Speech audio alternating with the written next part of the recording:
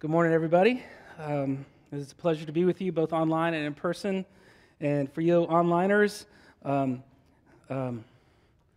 having people's voices in your ears is, I know it's a foreign concept for what you've been experiencing lately, but it's a pretty beautiful thing. Let me read the scriptures to you from Proverbs, just two. Proverbs 14:30.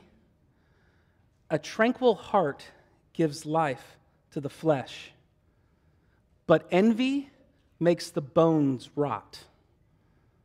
Proverbs 23:17 and 18. Let your heart not envy sinners, but continue in the fear of the Lord all the day. Surely there is a future, and your hope will not be cut off. And God's people can say, Amen. So in the movie version of The Voyage of the Dawn Treader, you're in Narnia, and Lucy is in this kind of dreamy fantasy place. And what she does is she pulls out a page that she ripped out of a book of incantations. And she goes to the mirror and she says these words, "Make me she, whom I'd agree, holds more beauty over me." Suddenly, in this dream spell-like state, the spell works to transform Lucy into her sister Susan. And in that fantasy, it moves out into this dream of, there's this hustle and bustle of kind of a party parade kind of feel. And in the middle of that, this big outdoor party, it's time for a family picture. And so come in Peter and Edmund, the whole family. But if you're familiar with Narnia, there's actually supposed to be 4 children, right? And it's just 3 of them. Lucy has erased herself from history. All she has done, all who she is. And as the flash pops in one of those old-timey cameras that's going to take that family picture, she realizes what's gone on, and she screams. You see, Lucy is desperately wanting to be like her sister, to be her sister Susan. And Susan was beautiful, and she was an incredible markswoman. She had all sorts of gifts, and all the people of Narnia really liked her, especially Prince Caspian. But here's the problem with envy. Being green always makes you blue. Proverbs 14 says, envy makes the bones rot. I looked up the history of why green is used in terms of envy, because they believed that envy actually secreted extra bile, which will change the color of your skin. Wow. Joseph Epstein's an essayist, and he writes this, of the 7 deadly sins, only envy is the one that's no fun at all. And psychologists actually agree. Envy decreases life satisfaction. It actually correlates positively with depression and neuroticism. And the hostility it brings can literally make you sick. Media scholars coined the phrase social comparison theory. Envy. It decreases happiness. Being green, it makes you blue.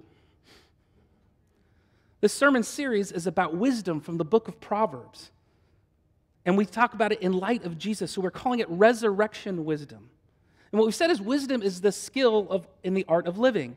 And for a Christian, it's the skill in the art of living as God would have us, or in God's ways, through Jesus Christ, the one who was born and was raised, born and lived, died, and was raised. The one that the New Testament calls wisdom, capital W. So today we talk about resurrection wisdom with respect to envy. Now last week we talked about resurrection wisdom with respect to anger, but we could use the term wise anger. You cannot use the term wise envy. Envy cannot be redeemed. It must be replaced. It must be transplanted with something else. So what is envy? I've looked up a couple things. I like Rebecca DeYoung's, getting bitter when others got it better. I tried my own definition. It's the bone-rotting awareness someone enjoys their life more than you enjoy yours. WebMD even had a definition. Who knew? Wanting what someone else has. And I think that's half of it. It's wanting what someone else has in a way that decomposes something in you. It putrefies something in your relationship with others, and it rots something about your relationship with God. And isn't putrefied one of the greatest words ever? But we know what it feels like, right? Or do we? Envy feels very bodily to me, very physical. Maybe somewhere in my gut or my chest when I experience it. Metaphorically, Proverbs says it's in the bones, which makes total sense to me. When I'm envious, by the time I actually go, hey, that's envy, and that crosses my brain, it already feels a little too late because I've been experiencing it in such significant ways. Envy seems to have like this brain-altering chemical that when excreted begins to make the bones rot. You might see a neighbor with a new car, and for you kids out there, that's just a new toy. Or they get a cool job, and something happens. Your gut longs for it, and then as long as that longing stays in your bones, the rotting starts to begin. You start to resent or even get angry or sad, or you tell yourself that you of your misfortune, or that they were being unfair how they got it, that you're somehow being wronged in it.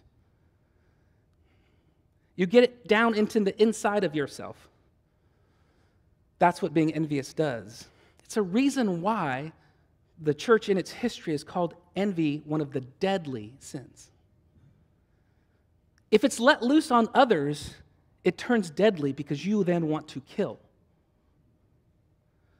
John Owen writes, ask envy what it would really have, murder and destruction as at the end of it. Now, it usually plays out in many murders, like she probably flirted her way up to the top. It was daddy's money or his contacts. They didn't deserve it. They cheated on that test. The company just needs to fill a quota. They probably lied about their accomplishments. Those are many murders. Or just as bad, because it's a deadly sin, if loosed on yourself, it makes you want to die. I'm terrible. I just can't do what they do. There must be something wrong with me. I shouldn't even try anymore. I'm worthless, and it's not worth living. Or worse, it kills your relationship with God. God just lets this junk happen. Why doesn't he bless me like that? Must be nice. There's no justice in him. Can I even trust him? Does he even love me? Does he even exist? That's where it gets rotten in the bones. And this is all the very predictable peril of the deadly sin of envy. But there's a problem that sometimes those wrongs are actually true. People cheat. We fall and we fail.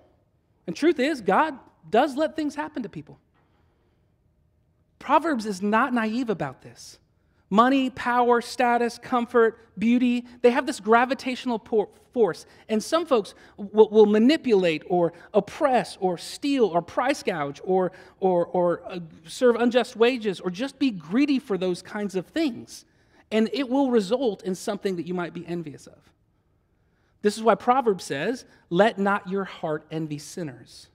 Don't let don't envy the people who cheat or the lifestyles of the rich and famous who got it through ill-gotten gain. The blessing or the badness of people get in the way. Because evil always makes a way to flaunt. It flaunts itself because it wants everything else to be envious of it. It is the lure of envy.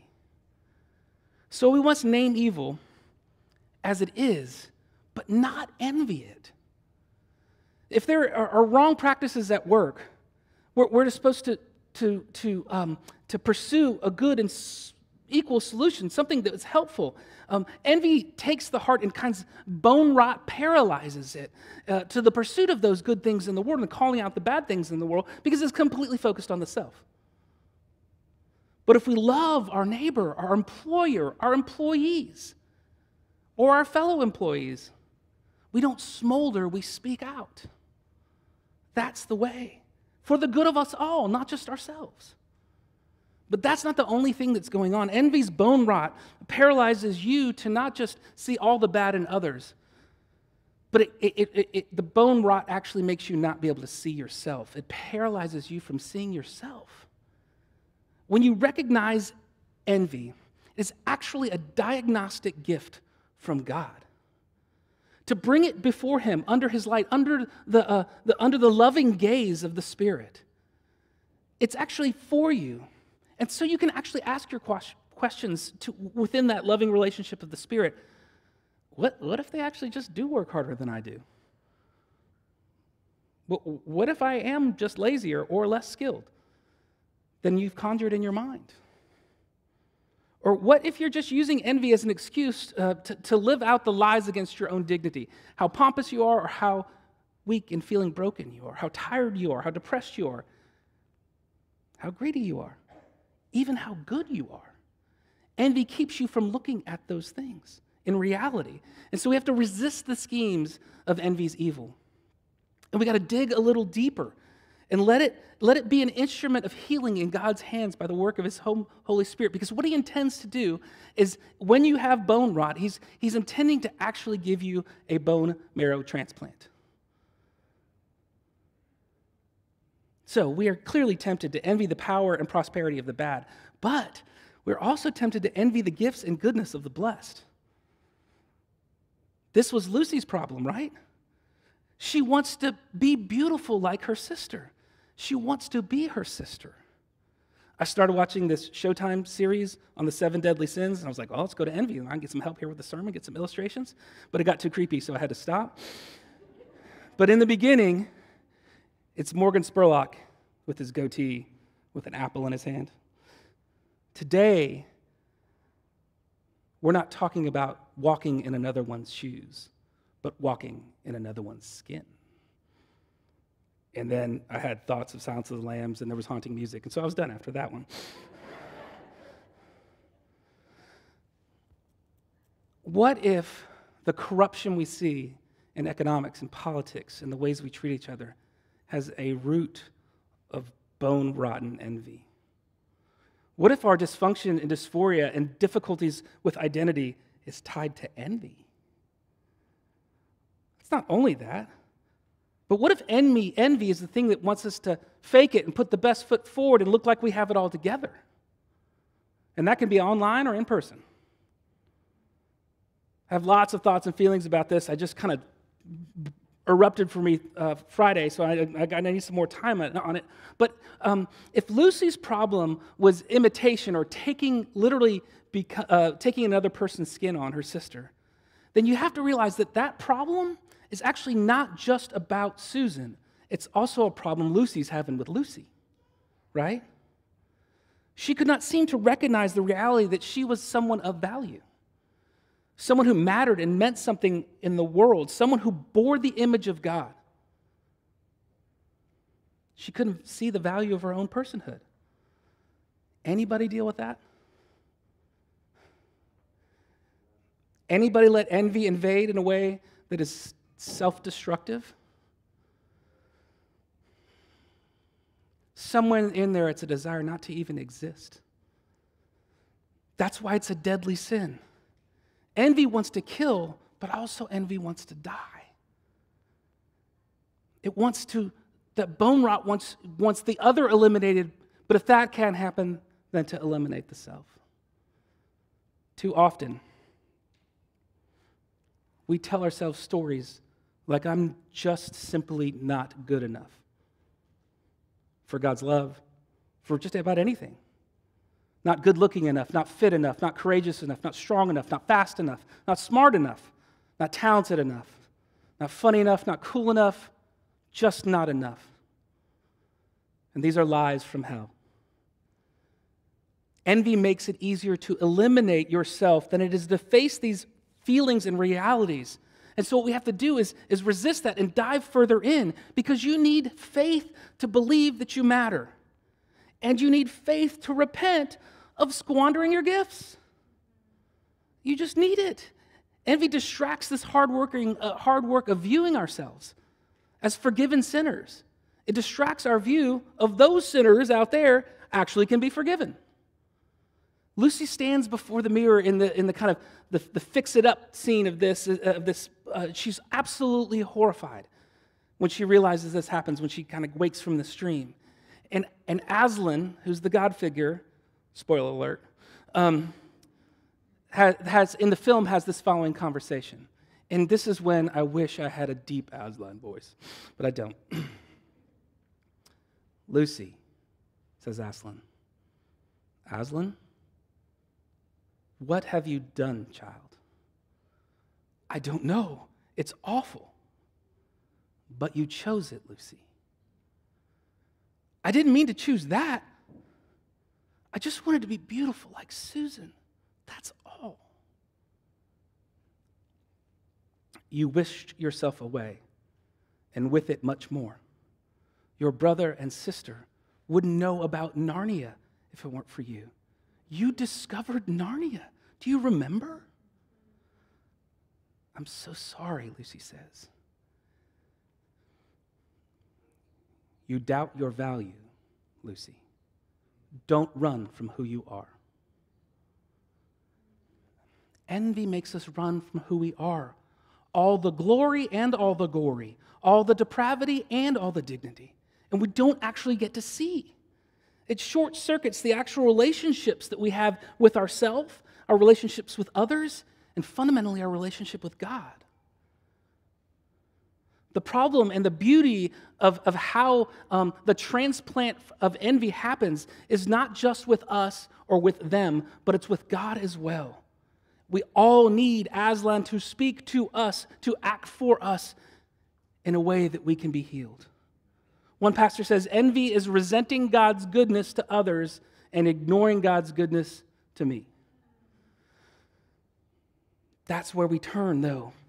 We turn to God's goodness towards you and me to have this transplant, this bone marrow transplant that we need. In St. Paul's letter to the Corinthians, in the 13th chapter, which is the wedding one, God's love for us and is an imitation, putting the skin on of someone other. A flipping of the script of envy. He says, love is patient, love is kind. He does not envy or boast. It does not envy or boast. It is not arrogant or rude. It does not insist on its own way. It's not irritable or resentful. It does not rejoice in wrongdoing, which is the number one practice, or top 5 practice of envy. But rejoices with the truth. Love bears all things, believes all things, hopes on things, endures all things. Love never ends. You see that love and life-giving hope there? Now listen to Proverbs and how it relates to envy. A tranquil heart gives life to flesh, but envy makes the bones rot. Let not your heart envy sinners, but continue in the fear of the Lord all the day. Surely there is a future, and your hope will not be cut off. Somehow, the transplant is about this hope and this love, and this faith in this hope and the love, because Corinthians ends with faith, hope, and love. What if hope and love supplant or transplant the bad cells of bone rot from envy? Well, it did in the person of Jesus. Paul compels us to love out of this hope, to love and hope, but he's doing it in light of the life, death, and resurrection of Jesus. Jesus is hope and love, and he came to bring hope and love right into our bones. Jesus has got this destroying envy concoction in his bone transplant medicine, and I'm done there, I don't know anything else about that, that regenerates our stem cells into ones of hope and love. He does that work. And if it's true, and it is true, it really changes the things around a whole lot. Everything they are pursuing and you're envious of because of the ill-gotten gain, you're like, well, that's death in itself. Why would I kill? The life and death and resurrection, we can just relax a little in light of that. Jesus flips the script on all of this. Again, we actually do now imitate because we live in the skin of Jesus, because he has welcomed us there. Our life is hidden in him. In salvation, we fit into Jesus' skin. And so why are we envying? We have more hope, more provision, more life, more plenty, more promise because we live in Christ Jesus. Those in Christ Jesus are guaranteed power and meaning and dignity and identity and ease and a mansion one day.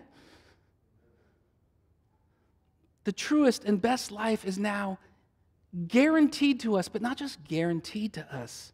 It is invading our present life because the kingdom is, and it is not yet to come. Sorry, I got to take a pollen water break. By the way, I waited 18 months before I stole this from the kitchen.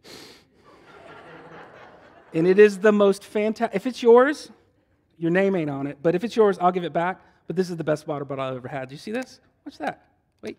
What?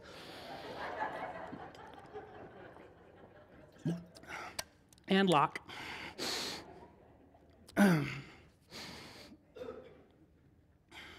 So here's what happens. The hope and love that comes from Jesus means that you don't have to only look at the ways you failed, counting your failure and your sins, because you can look to Jesus. It moves your eyes away from yourself as the primary identity, but Jesus as the forgiver and the healer. And it moves your eyes off of others with just yourself and others with just a complete worm theology. And what it does is actually liberates to be bearers of the image of God in our glory and our glory. And we're able to say we're not just oppressed and oppressor. We're not just cosmically lucky or damnably unlucky. We just don't have what it takes, or I really do have what it takes. It's not just the brilliant and the simple. Now, all those things can be somewhat true in some ways, but they don't define us. We are defined by being the bearers of the image of God, the image of the one who brings hope and love in Christ Jesus, who is in fact hope and love, who transplants envy's bone-rotting diseases with that hope and love, the bone-healing hope and love. So we don't have to turn our eyes away. I mean, the gospel, the Proverbs, everything never turns its eyes away from the wickedness and brokenness and rebellion of our world. But it does turn our eyes to the only hope to live in and the only love that can conquer those things. But please do not be fooled. Envy always kills, and it's the very thing that killed Jesus. When Jesus is on trial, Pilate's up there, he's the governor, and Matthew tells us that he recognized that the source of the crowd's desire to swap Barabbas and give Jesus is because the crowds were envious. It says, for Pilate knew, that it was out of envy that they had delivered him up. Wow. It is a deadly sin, and it killed Jesus. Envy killed Jesus, and there's just no way around it. But it's not called dead wisdom. It's called resurrection wisdom. Because though envy killed Jesus, Jesus absorbs that envy and love and justice. And he actually takes the dive deep down into death and dies with it there. And then his Father raises him from the dead. That's why it's resurrection wisdom. Because that's where the power of that transplant comes in. Jesus conquers death, gives death its death blow by the resurrection because he lives again. And that's where the grave stench of the bone rot is now overwhelmed by the sweet aroma of love and hope, the very aroma of grace. Grace to forgive our bone rot and to restore, transplant our bone marrow right back in to health and life. So why? We don't have to be bitter. We can be celebratory others' gifts and even your own. You don't have to have false humility. And you can see other people's gifts and celebrate the blessings and your own. And it regenerates our paralyzed inactions against sin because we're not so self-absorbed about that. We're looking out for how God's doing all these things, both attacking what is ugly in the world and beautifying what's beautiful in the world. Envy has a fatal flaw because of the resurrection of Jesus Christ. I typically don't tell stories where I kind of look good because my preaching pastor said never give an illustration where you're the hero of your own story. They are tempting. But this is one of those things I think you can appreciate after I tell this story about what I'm celebrating here is actually the power of the resurrected Jesus to keep me from envy. This one's just too miraculous not to tell. Such a grace and kindness to me and the person I'm in a relationship with. And I think you'll recognize why I say that. The hero of this story is Jesus. And it makes both me and my friend want to worship him more. So my closest friend is truly one of the most gifted and good human beings I've ever met. He's handsome, he's tall, he's strong as an ox. He's even got like this really cool aesthetic of charm and class and a great fashion sense. He's a professional singer and songwriter, and just so that Jesus would call to question anything, we actually sang one of his songs today just to hey, you sure you want to say this stuff? He wrote a hip-hop soul musical, has a PhD from a top 10 university. He writes poetry to work through his emotions, beautiful poetry. He's been published more times than I can remember. And guess what? He's like a really fantastic cook. He researches ancient foods and drinks recipes. He's an entrepreneur opening a restaurant and bar at the end of the Underground Railroad in Pennsylvania. All part of the project to create a kind of museum pilgrimage to experience the Underground Railroad in that. And all that research is going towards how to do that experience. He's a love-led activist, an erudite scholar. He's starting a TV show with another friend about cooking and community. And there's more. He's actually really funny and fun. Dude learned to throw his voice just so he could crack people up in a party. It's pretty impressive, actually. And you guessed it. He's an incredible husband, fantastic father, a man of deep prayer, one of the better preachers I know, and he's just genuinely kind. He is going bald, so I got him on that.